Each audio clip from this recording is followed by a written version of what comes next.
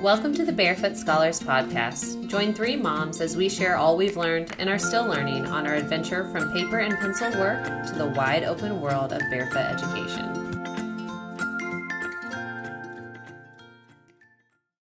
Today, we're just going to have an open, candid conversation with you guys and see where it takes us. So I hope you enjoy the ride. You just never know what you're going to get with us.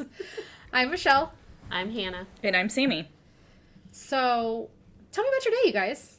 What did you guys do today? We all stayed home today, right? Did everybody stay home? No, we did not stay home all day. We, on Wednesdays, always go to story time at the library. It's a 3 to 5-year-old class, so my daughter gets to do her special story time where they sing songs and read books, do a craft, and during that time our boys get to have some independent time in the library and check out what books they want or have some quiet reading time. A lot of times they'll do their math during that time and then play on the computers and all that sort of stuff with what the library has to offer us.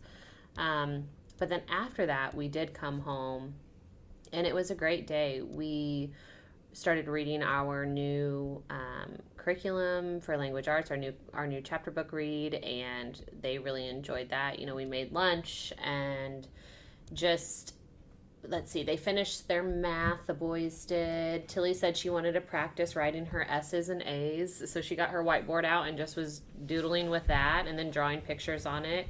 And then the kids cuddled up to watch a movie to go along with our writing curriculum that we're doing, because we're exploring fairy tales. So they sat down and watched Maleficent, which is a different version of Sleeping Beauty, so that we could start getting different perspectives on that. And then Today was a good day in Indiana to cuddle up and watch a movie. It was. I mean, it was so gray, so cold and windy. Yeah. And so we did that, and then we also when we were reading our book, I paused the movie because our book took us down this little rabbit hole of meringue cookies. It just mentioned it in the book, and my middle really wants to bake more, and so I asked him if he wanted to make meringue cookies, and neither one of us had ever done that before, so...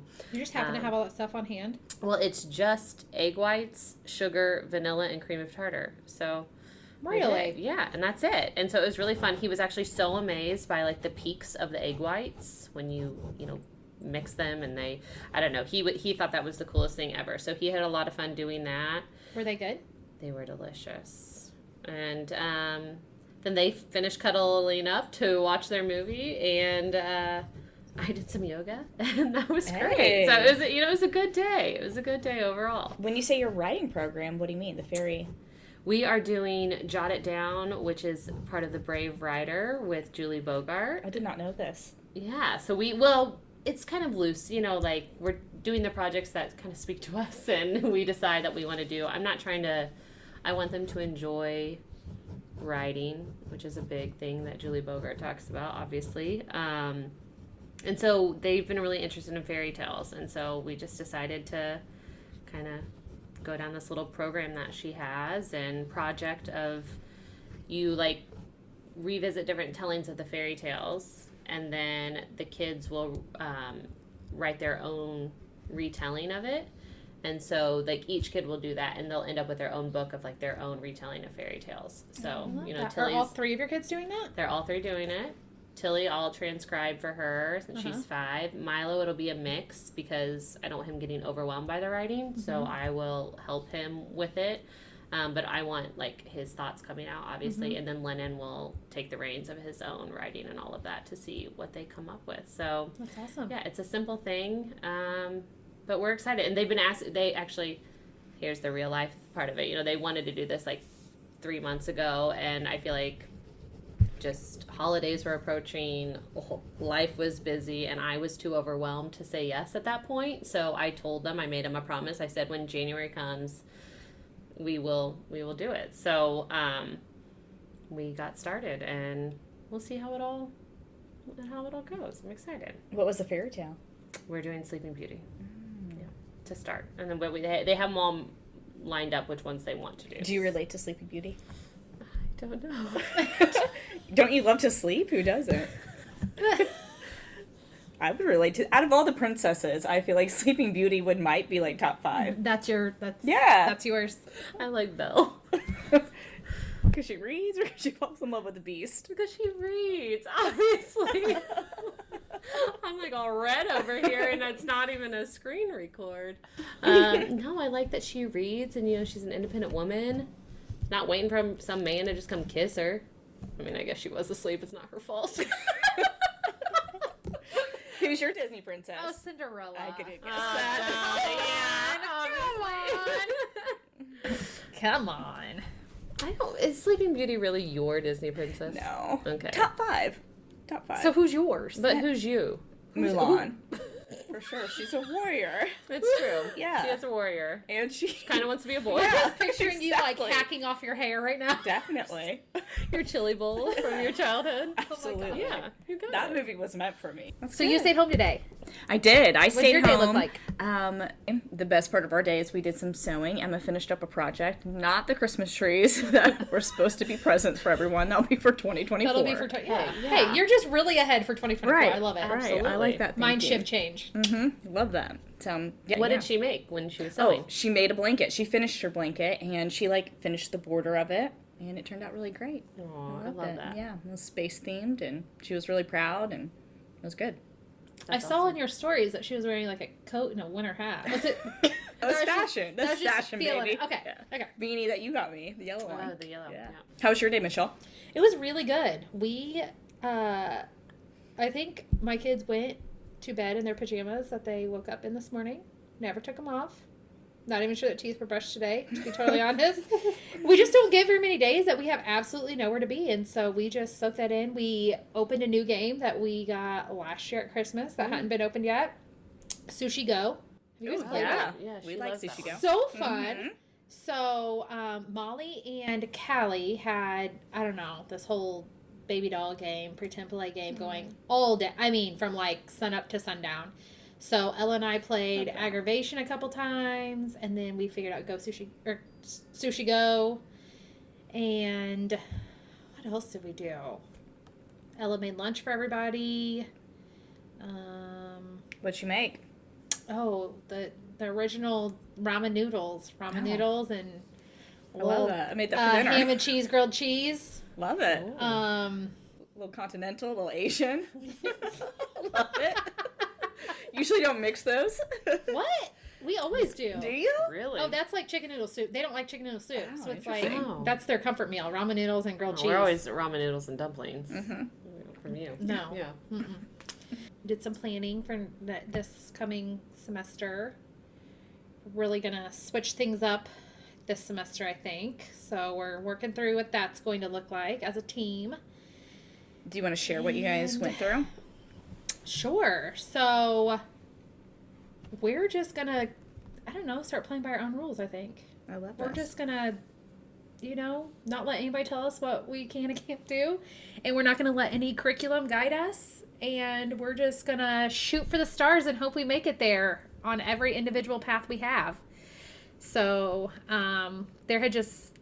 things had just become a struggle and more unhappy moments and happy moments and a lot of defeated feelings, and that is totally the opposite of the reason why I'm homeschooling, and totally the opposite of the way I want my kids to feel. So we're not throwing it all away. It's also going to be an option, but we're going to see what happens when I let them decide when they're going to do it. And that doesn't mean that we're not doing anything all day. I know you guys know that, but some of our listeners might not know what that looks like. But that's why we're planning right now. We're planning and we're setting some goals and putting our minds together to figure out how we're going to accomplish those goals. And obviously I'm going to help them and provide resources. And we're going to gather lots of resources from our community and see what we can do to accomplish those goals. I love that. So That's exciting. it's really scary, but it's going to be great.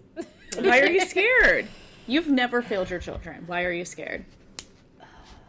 Because society. The pressure? The pressure. I don't want any of my kids to feel like they're not as smart as their peers because they don't know a certain math fact or know how to spell one specific word or know a, specific general's name in a war or some just trivial fact. Not that that stuff is not important, but I don't want them to feel like that defines them or makes them less than somebody else. And also because I was a very studious straight A student, and then I was a teacher, and I play by the rules, and now I'm breaking all the rules that I've been taught my whole life to follow. But ultimately it came down to remembering why I chose to homeschool. We're heading into our 8th semester of homeschooling, and no 2 of our semesters have ever looked the same, and it kind of stresses me out. But at the same time, I guess it shouldn't be that surprising, because, you know, I'm constantly looking back and reflecting and just trying to figure it out and do what's best for all of us, while me and all 3 girls are constantly aging and changing and needing new challenges and learning and growing at different rates, which is part of parenting also. But when you add their education into the mix, it kind of makes it crazy. Mm-hmm. Well, we're so used to, I mean, like you were talking about societal pressures and that you're breaking all the rules that you've grown up with. I think all of us are, right? You know, and I mean, you even more, the fact that you were a teacher. But it's, what I think about is we are so used to not that every year looks the same, but every kindergarten, every first, second, that, you know, as you go through, this is what you learn, this is what you do, this is how it looks, and these are the things that measure whether you are smart or not. That's the point of standards, right? Right. Like, they are admitted for that reason. Yeah. And when you're educating the masses, I can understand how you want to make sure people are being exposed to the same things, and people are, you know, like, that does make sense for the system that those students are in, but our kids are not in those systems, and it is still so difficult to remember that, and that we can do things differently than that system, because you know, I mean, what I hear you saying is that you're looking at the strengths and weaknesses, or, you know, growing opportunities for each of your 3 children, and then finding ways that are going to work best for them to highlight their strengths, right? And I mean, I feel like there's not a parent out there that wouldn't say that's exactly what they would want for their child. And I feel like you're focusing, you know, there's such a core thing about homeschooling of focus on the strengths instead of the weaknesses, and we've kind of discussed this before, but why is that so hard? Why does that feel so abnormal? Yeah, because that's not, because we've always been defined. You could have been a straight A, or you could have had all A's, but you would have been defined by that one B. Yeah, you know, like, it's true. I've said this on this podcast before, but I'll say it again. Like,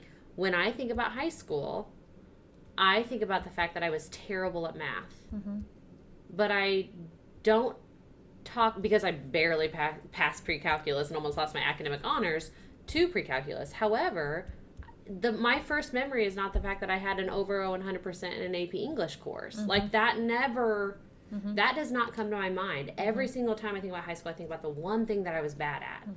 Well, not the one thing. I mean, I wasn't great at chemistry or physics, but still. But again, like, those are those things that, like, stick out to me the most. I don't think about the stuff that I was really excelling in, or that I was, because it was more about, like, oh, I'm going to lose this status. Which didn't really matter. Like, it does not define me. It didn't define me then. I was going to get into college either way, because that was my goal at that time, you know, like, but just the fact that that's where, when I think of myself as a student, I immediately go to the negative. And I hate that. Like, I don't want that for my children, and I know neither of you want that for your children. I think that that's what you're talking to Michelle about, like, creating the space where that does not happen. They won't be defined by the thing they're struggling with, but instead finding resources, like you said, to highlight and chase those things that they're really good at, and find alternative ways to learn the things they might be struggling with. Like, I just think it's such an amazing gift to give your children. Why is it that, like, when we're struggling with something, that, like, defines, like, a good education? Like, if it's hard for you, that must be as challenging, where I feel like we see that as an opportunity of maybe we need to change things up and, like, work on the relationship. I don't know, do you feel that way? Like, when you're comparing, like, your own experience, or, like, how we see public school? We were taught that learning should be hard. It should be, if you are... If it's too easy, then you're not being challenged enough. Right.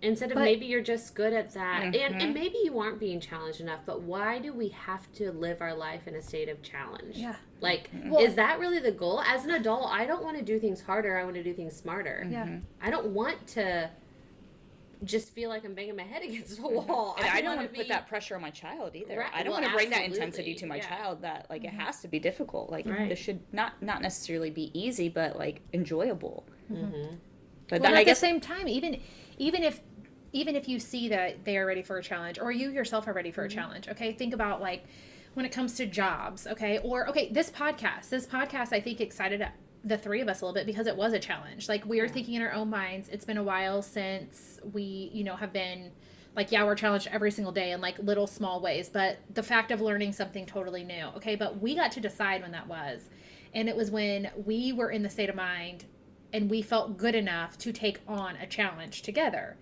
And we were driven by passion. Yeah. We were passionate about something that we wanted to say, okay, I'm so passionate right now. I want to go do I'm ready more to tackle with that. it. But even if, let's say we're talking about math, even if you see that your child is ready for that challenge, let them relish in feeling victorious every day for a month at their math. Let them feel like they have this mastered so well that they haven't missed a problem in a month. Why is it when we get to day 2 and you've only missed 1 out of 10 in the last 2 days, like automatically you're ready to move on? Like that has to feel so frustrating and just hard, and I just feel like let them feel actual victorious. Let them sit in that and be like, I got this. Like I got this. And they'll let you know when they are ready for another challenge. I remember learning that in one of my, feel like maybe it was year 2, maybe 3, but that exact same principle of let your kids relish in feeling victorious and feeling good and understanding that they do know this. Like you shouldn't, because I think with homeschooling, it gets tricky for me, I know, because I'm like, okay, well, I see that you can do that. So yeah, let's go on, let's go next. Because it just seems like the right thing to do. Or I don't want to be bored, or I don't want them to be bored. But then it's like, no, let them celebrate, let them feel good. If they've mastered these things so quickly, let them take a break. Like let them have some time to just decompress. Or it doesn't have to be just like, you don't always have to be climbing. When you're climbing a mountain, even, you're going to have like switchbacks. If anybody's like hikers out there, obviously like nature, like you don't go just straight up the mountain. You take your time, you go around, you move back and forth, and you repeat some of your steps so that you're not just always, you want to do something that's better for your knees. So you're not climbing all the way up. You're going back and around and back and forth. And gradually that makes your way up the mountain. Like you're still going to get up there, but do you feel empowered, or do you feel like crap? Like what, I want my kids to reach the top feeling empowered and feeling good and confident. Like life is going to suck for them plenty of times. Life is going to be hard. Life is going to have its challenges. Their education does not need, at this age, does not need to be that, or really any age. But when they're, if they're in college and choosing their hard, fine. But I know my husband got a comment the other day from someone that doesn't understand our decision to homeschool and doesn't understand the ins and outs of it, and that's fine. I don't expect everyone to, and I will answer questions if they're actual curiosity-driven questions, but I'm not going to defend my choice over and over and over to the same person who doesn't really have interest in accepting it. They just want to corner me. Which you will encounter. So just be prepared. Yeah, be prepared. Hold your ground. Know that a lot of times it is coming from curiosity, but sometimes it's not. But she asked about homework and tests and all that, and he said, well, no, they don't, I mean, they're doing their school at home, and they don't need tests because Michelle's watching them all the time. She knows, what they've learned, and the response was, well, we survived just fine. To which Chad, and I was not there, he rehashed the conversation to me, and I've never been more proud of my husband, but he said, do you think that our whole goal for our kids is for them to merely survive? And I was like, babe. That was so good because you're right. We don't want them to just survive and barely hang in there while they're on depressed and not getting enough sleep and sick every other week. And, and I'm not saying that public school, if your kid goes to public school, you're doomed to that lifestyle. I'm not saying that at all. But also, I'm doing everything in my power to prevent those situations from becoming my kid's reality. And I have the ability to do that. So why wouldn't I do everything in my power to avoid that from becoming their reality? So interesting you say that about like sleep. You just mentioned sleep. Elijah's teacher just emailed all the parents, like, through mass email. She took a poll and over 50% of the students only got 5 hours of sleep. I believe that. And 10% only got 2 to 3 hours. And this is a freshman in high school. I was just telling my neighbor by that. The other night, her kids are grown, but they were over playing cards, and she has struggled with sleep for many years, and she was telling me about some podcasts she was listening to, and she's currently reading a book about sleep. And I said, I don't know how these kids are surviving, because my girls are sleeping a solid 11 to 12 hours every single night. And that's, they're because they don't have after school activities, and we're not having to run to the grocery store after school because I can do that during the day, and, lots of things that are adding up, and then they're able to sleep. And I very rarely wake them up. And I'm sure some people will disagree with that, and that's fine. But I've read a lot about the benefits of your body naturally waking up. And to me, I feel like if they are sleeping later, there's a reason for that, and their bodies need that. They're not doing it to avoid something. They can't. Well, and they're on not a day that that conscious, you have something, they will get up and go do it. But there's no reason to. But there's no reason, and I mean, gosh, that's really scary. Yeah, but I mean, I remember like the schedule he had where practices were till 10 o'clock at night, and then and that was for a short period of time, but. I think there are just systems that are definitely not helping the kids, right? Like, and again, this is not about bashing the situation of public schools. It's just about the fact that, like, it is scary to think about so many children in our world not getting enough sleep, teenagers not getting enough sleep, people going through puberty who are not sleeping. Like, that's not healthy. And I think we have such a huge benefit of being able to slow down. And it's not everybody's reality, but the fact that, like you said, you can let them go to sleep. They're not staying up all hours of the night trying to get their homework done or, what else. Like, it is such a benefit that definitely wasn't on my radar when we started this. Right. Well, I think homeschool has, like, a slow down approach. Like, we slow down our life and appreciate the now. I hate to compare, but just because this is my experience, but public school, it is preparing them for, like, the hustle culture of America, of working 10 hours, not taking a break, not having time to enjoy things that you care about. I don't know. That's how I feel it. I don't know if that's right. That's just my reality of it, because when you go to school and you have maybe a sport, so that's a passion, but a lot of kids have jobs, that's like, that's 10 plus hours of their day. It's preparing them for hustle culture in America. That's what I feel like. Yeah. I don't know. Well, and here's sorry. I think you're right. I mean, there's a lot of research about, the system of schooling, and this is not about teachers or what teachers are doing or anything like that, but the system of schooling is to prepare workers. It's to prepare people to follow direction and instruction and to turn out the workforce, which obviously the workforce is important. But there's also a lot of research about how, like, so many of the jobs that our children will be doing have not even been created yet. And we're seeing so many more entrepreneurs, and, our kids don't need to necessarily be prepared for such a scripted life. Like, they need to be able to think on their feet. They need to be able to react to real life situations. And also, I mean, personally, I would love nothing more for my kids to be able to have ownership over their life and have strong boundaries and understand how to take care of themselves when they do enter the workforce. I think, and they'll make adjustments. Everyone does, but, like, I don't think it's fair to say that if they have to get up at early when they're 6 years old and stay up late doing homework and be miserable at school, that's preparing them for the real world. Because if that is, then, like, that's not a life to live. Like, I would much rather my kids be so strong in who they are, what they need, what boundaries they need. and understand what's healthy versus just, well, this is what everybody else does, so I have to go and do the same thing. Well, and here's the thing. I went to public schools all through school and then got a 4-year degree in elementary education.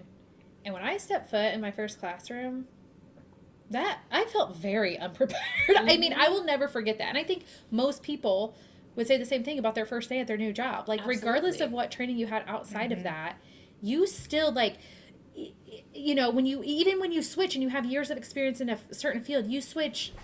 I would have switched schools because I was a teacher. So I have a new principal. I have a new team of teachers. I have a new crowd of students. I have and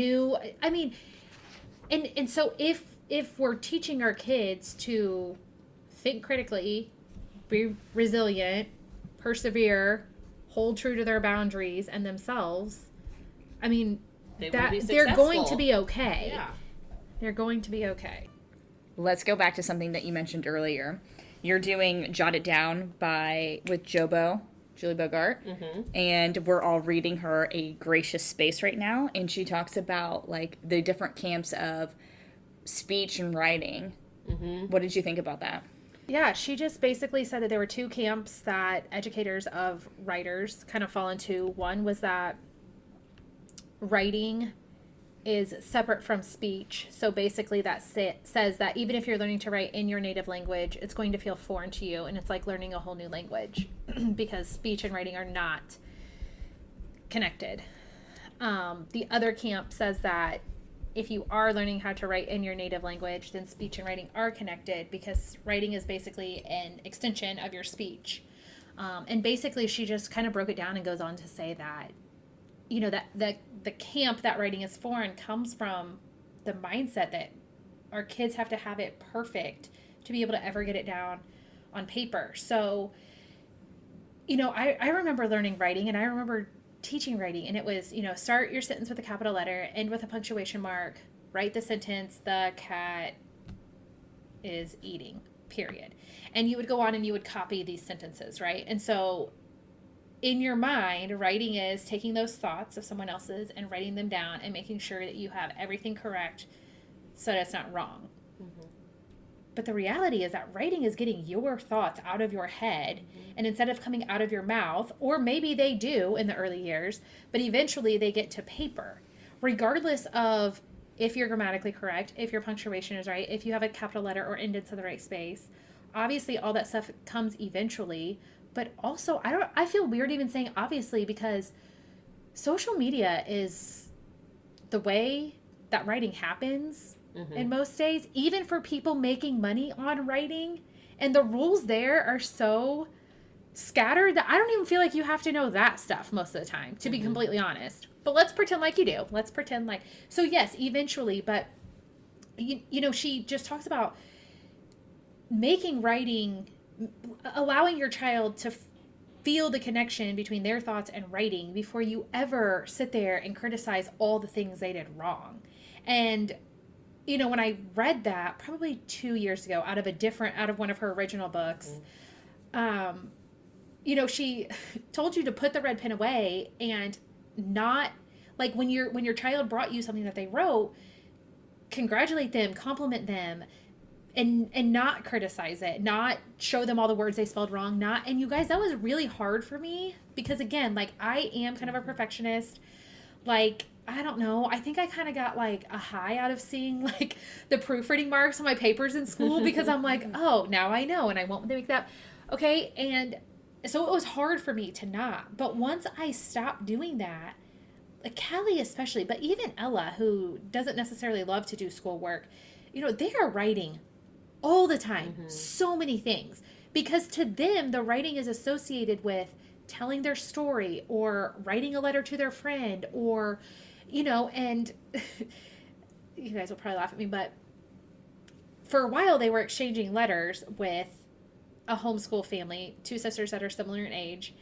And this homeschool mom has told me, like, grammar and grammatics is her, like, that's her non-negotiable. Like, that's just like her thing she's not willing to bend on. And that's like their focus in their homeschool, which everybody has their own. And that's fine. But then when Ella and Kelly would write letters to them, I'm like, oh my gosh, she's going to think that I don't do anything and that I'm failing these kids because, you know, her kids have but then we got their letters and guess what? They still weren't perfect and they still had misspelled words. And that honestly relieved me because I'm like, okay, this is good. You know, and this is where learning happens. And as you expose them to rich literature and games and life, just, you know, on books and maps and signs and, you know, plaques at the state park and all the things, those little things click and they will self-correct. And that's one of the things I love about our reading curriculum because she does teach the mechanics and the grammar, but it's in such a realistic way. And it's in like a, hey, just FYI, but you don't sit there and pound it into their heads. But we talked about onomatopoeias. We've talked about those throughout. I mean, I feel like at least in every book, there's at least one, right? And we were at the lunch table the other day, and Molly, the youngest, who doesn't sit while we're doing our reading curriculum, said Zoom or something. And I was like, hey, that's an onomatopoeia. And like, those instances have happened so many times. And she also knows that typically that's one word that you end with an exclamation point and that's it, you know? And never once has she been told to sit and write 47 onomatopoeias or copy the word Zoom exclamation point 47 times. That's literally never happened. We've done copy work straight from a book that made sense to her, and she got to enjoy the reading of and, you know, experience. She's connected to. But yeah. But it's just, when I read that in a gracious space the other day, it really just was like, yeah, it almost made it hard for me to see how anyone would think otherwise. Well, she just talks so much about giving value to your kid's voice. Yes. Like you kind of said, like that is the importance of writing. Writing should be what happens when kids know that their voice matters and that's what they're getting. And I know she says like, because again, she's all about Julie Bogart is all in the camp of, learning grammatic, or learning grammar, learning all of that, correcting grammatical errors. But she says never correct it on your kid's own voice work because that will make them pull back. It'll make them draw back. It makes them self-conscious about their own thoughts. But if you read your kid's story that's beautiful and wonderful and you celebrate them, make the note of like, okay, these are the words they misspelled, or this is like, okay, they didn't start a single sentence with a capital letter. And so the next time you're doing your copy work and doing your actual like more traditional school work, quote unquote, bring that up in there with someone else's words, because then it's not a reflection on them, and their voice still matters, and they don't get defeated by that. They don't want to, like, it doesn't silence them. They know that they can still share their voice. And I thought that was so powerful of like, you can still make corrections. You can still use that as a tool for your own self of kind of evaluating if you so choose.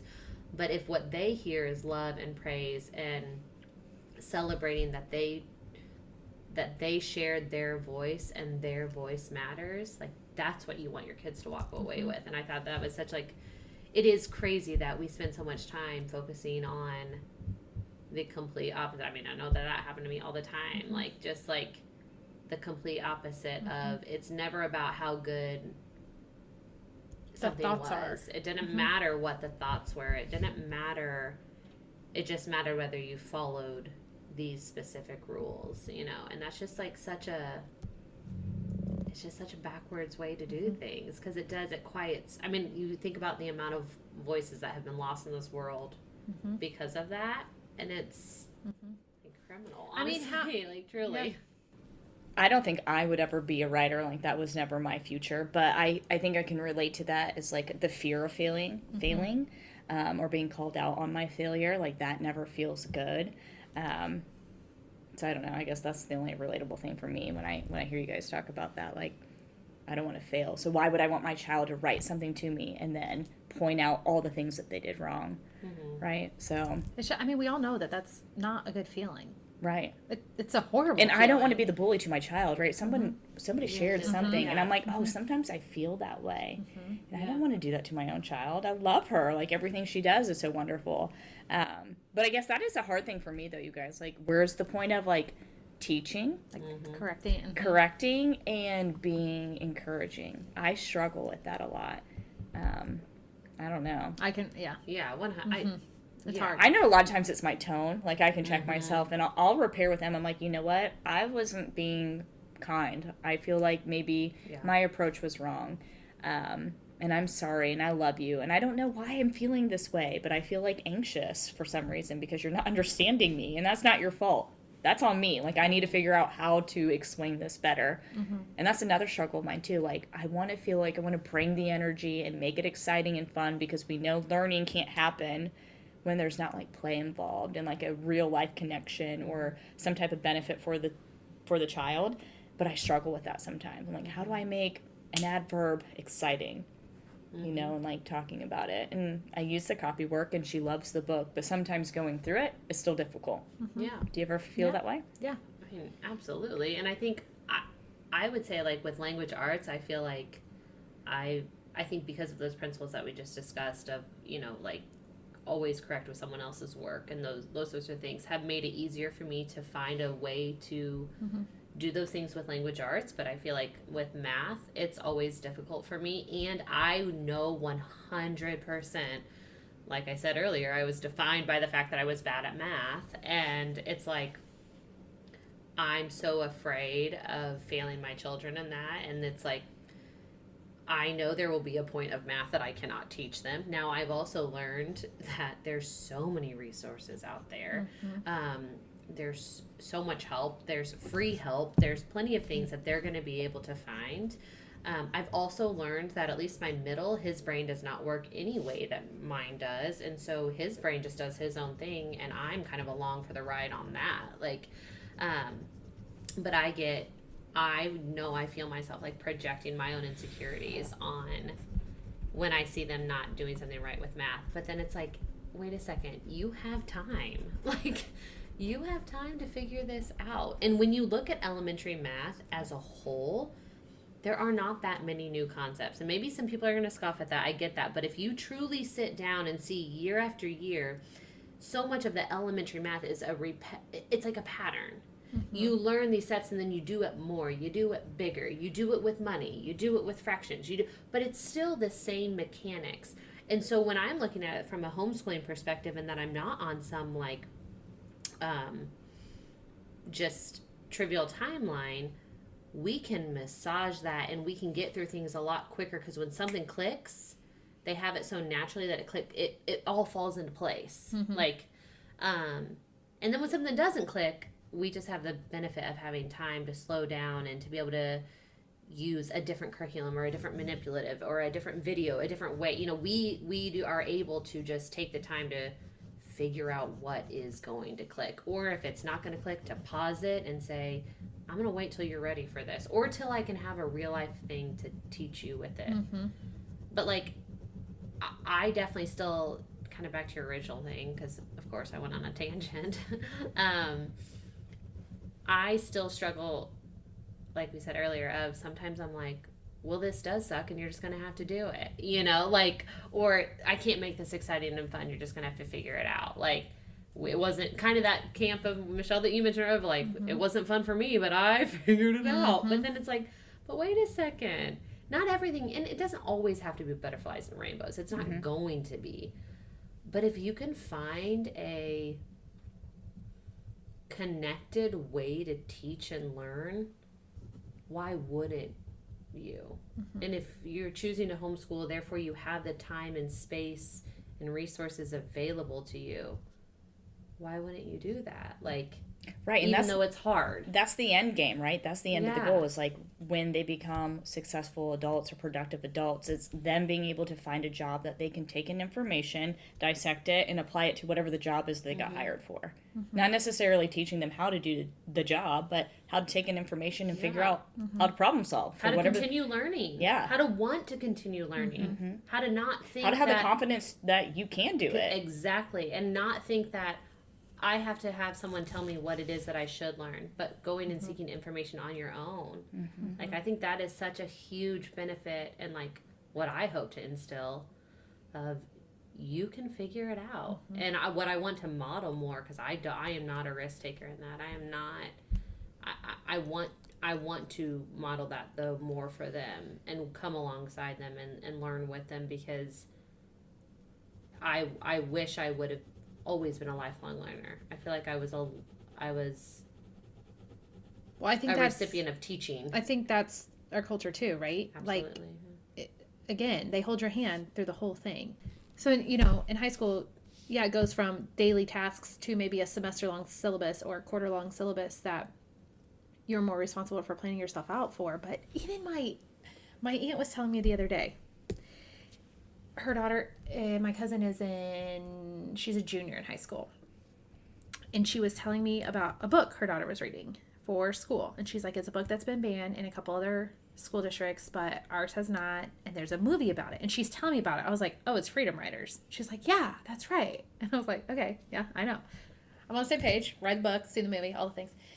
She's like, so she has to read the book, and their assignment at the end of reading the book is to write a letter stating as if it's going to school board who have banned the book about why the book should not be banned. Which I thought was interesting, because then my question was, what if she does believe that the book should be banned? Mm-hmm. And she said, well, I don't know, that's a good question. Which goes back to whether it's right or it's wrong, mm-hmm. goes back to all the thinking mm-hmm. that is behind that assignment has been taken out. They're telling you this is the viewpoint you are going to get. And your job is to figure out what exactly we want to hear from your voice. Mm-hmm. It's not we want to hear your thoughts. It's not we want you to be able to take a stance and come up with your own, as we all should be able to do as adults. Whether our opinion is the same or different on whatever the case, mm-hmm. It's our responsibility to sift. It's our responsibility to sift through the information that's out there and come up with the facts that sit with us or that support our stance. Our job is not to listen to this one person and never have original ideas of our own. Yeah. And I thought that was so interesting, because I was just like, mm-hmm. okay, so, the idea behind banning a book is so that the person can't be exposed to it to right. form their own opinions based on the book, but you're telling them that their opinion is that the book should not be banned. Yeah. Which seems kind of backwards to me. Counterintuitive. This is definitely different than what you were just saying, but kind of along the same lines. Like Julie Bogart in one of her most recent podcasts was talking about how elementary students will be asked, to say whether or not they want to have 15 minutes added to their recess. And they are sitting there and they're supposed to give their opinion and they're supposed to share the why, and they're supposed to defend. It's all about persuasive writing, mm-hmm. and they're supposed to defend their stance. Mm-hmm. And what she said was, I loved it so much. She's like, these 7 to 9-year-olds should not be thinking that they have this much power. Mm-hmm. What ends up happening is that these kids think they're a whole lot smarter than they actually are, because the focus when they're that young should not be on picking a side. Mm-hmm. It should mm-hmm. be focused on gathering information and learning where information comes from, and learning how information is formed, and learning how perspectives are formed or opinions are formed. But you're not, that just makes people think they're a whole lot smarter than they are when they're told to choose and they just go jump off from that point. Like, their jumping off point is choose your decision and then go find the information to back it up. Yeah.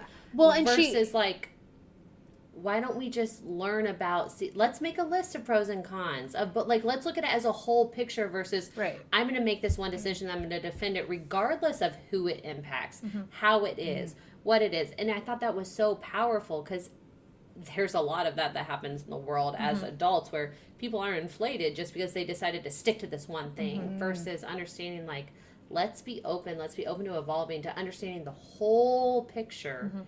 And we don't have to make a decision right away. Mm-hmm. And once we make a decision, we can be open to change.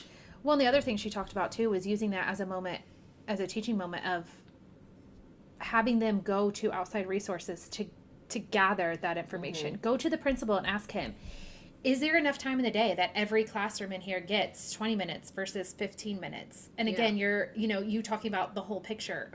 They're kids. Kids are egocentric. Yeah. That's not a bad thing. That's not like a parenting. That's how kids that age are. It's they're in a very egocentric state of mind.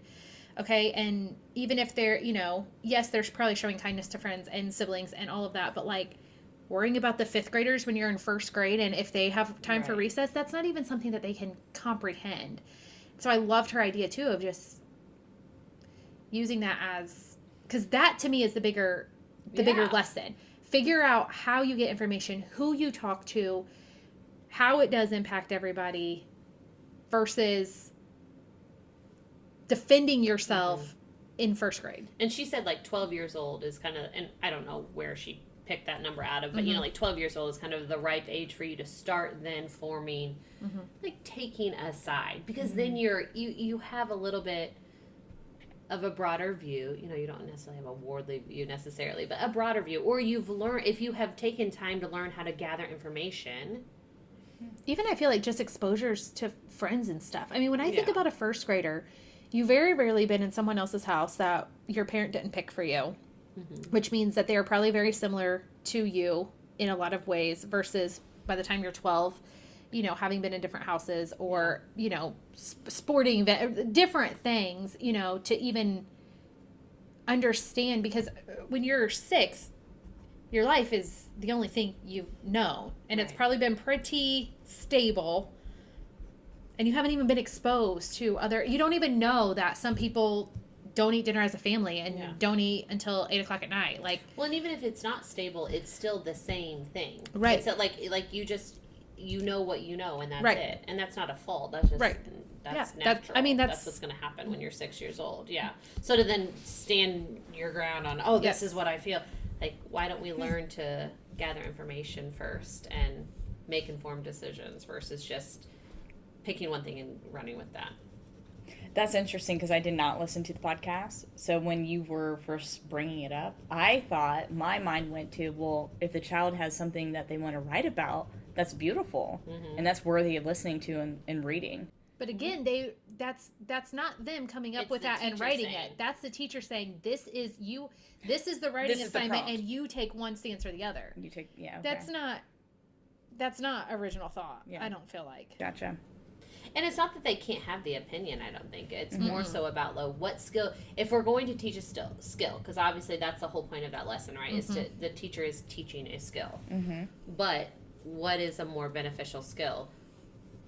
Making a choice and then going to seek the information to defend it, or having a not even necessarily a problem, but having an idea, maybe. An idea, or an experience, and then figuring out what does that. So okay. Backing up, this is a better way to say it. So it would be like, say, if the prompt is about adding 15 minutes to recess, instead of saying, okay, everyone, we're going to write about the adding 15 minutes to recess. Decide if you're for it or against it, and then tell me why. That would be the original prompt. I think the Julie Bogart-ish side prompt would be, if we were to add 15 minutes to recess, what would happen? Let's go interview our teachers, our principals, our other students, and let's find out what would happen if we were to add 15 minutes to recess. Like, do you know what I mean? Like, because then you are seeing, I have fifth graders to think about. I have second graders. I have, if we add this, because, I would be all for it. I think more outside time, more playtime, go for it, definitely. But that's not stopping and thinking about, what is the ripple effect? What do you have to get away? Does that mean you take 15 minutes of art class? It's not necessarily going to be, that you take 15 minutes of math. It could be. So what are you going to lose? Like, it's probably going to be about lunchtime. It being investigating versus, this is what I feel, and now I'm going to go find information to defend it. Like, remembering to investigate, or to I don't know. Does that, like... Yeah, I hear you. I didn't hear the podcast, so when you first started talking about it, I was like, well, if they're going to write, they're going to write. That's great. But I hear what you're saying now. So I feel like that whole conversation about seeking information, or, taking your opinion. I think that that's something that we can all relate to as homeschoolers, because we're just parents in general. There's so much out there that's constantly flooding you. And I think, like, when I think about this podcast and I think about listeners that we have or will hope to obtain, like, I want this space to feel good. You know, like, I want this space to feel inspiring. I want it to feel relatable. And if it doesn't feel like that, and this kind of goes back to, okay, let's even back up even more about the beginning of our podcast. We were saying, like, learning shouldn't be, you know, this terrible uphill battle, right? Like, these types of spaces should be inspiring, should feel good. And, like, I'm all about challenging yourself. I'm all about, like, getting outside of your comfort zone and learning things that are new to you. I think that's super, super important. But I also, you know, like, if you're listening to this and it's not your vibe, it's not what's working for you, like, that's okay. Go find what does. You know, there's so much information out there. There's so many different curriculums. There's so, like, we are in such an, like, overstimulation phase, right? Like, you can find anything, everything, and it can be really hard to choose, like, what is right for me, what is right for my family, what is right for each of my own children. I want to add something really quick right there. Absolutely. And feel free to delete people you're following that make you feel bad. If you're looking at a profile every single day, or you're listening to a podcast every single day that's making you feel like you are not enough, delete them, because that's not true. Right. They may do things differently than you. They may do more of X than you, but you do more of Y than them, and you're only seeing a snippet. So if you're following accounts that are making you feel bad or making you feel like you are not good enough, unfollow them. There's plenty that you will relate to and understand, and like, feel seen by. You know, like, we won't be everybody's cup of tea. We already know that as individuals. We know that as the three of us. We know that as this podcast. But find what works, and don't be scared of new. You know, but, like, just, I don't know, just remember, like, there's so much out there, so you'll find what works for you and what inspires you.